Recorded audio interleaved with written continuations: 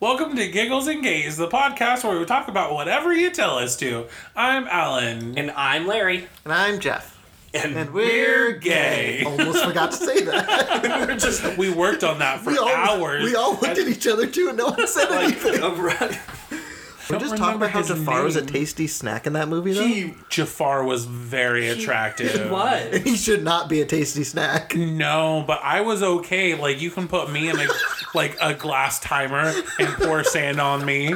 I'm okay with that. Did that awaken something in you? Anthem. Song. What's yours? I don't have one. Jeff, you go. WAP. And I go, I literally, not one moment, I did not pass for my brain. It just went out of my mouth.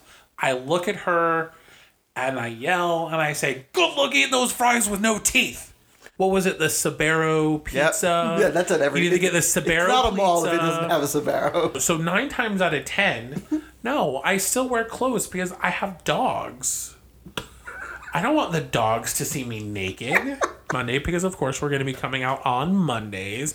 Am I correct? We're going to be coming out on Mondays? Well, I mean, we're already out, but we'll be releasing more episodes on Mondays. Unless for some reason it doesn't make the cut, yeah. Yeah, well, let's hope it makes the cut.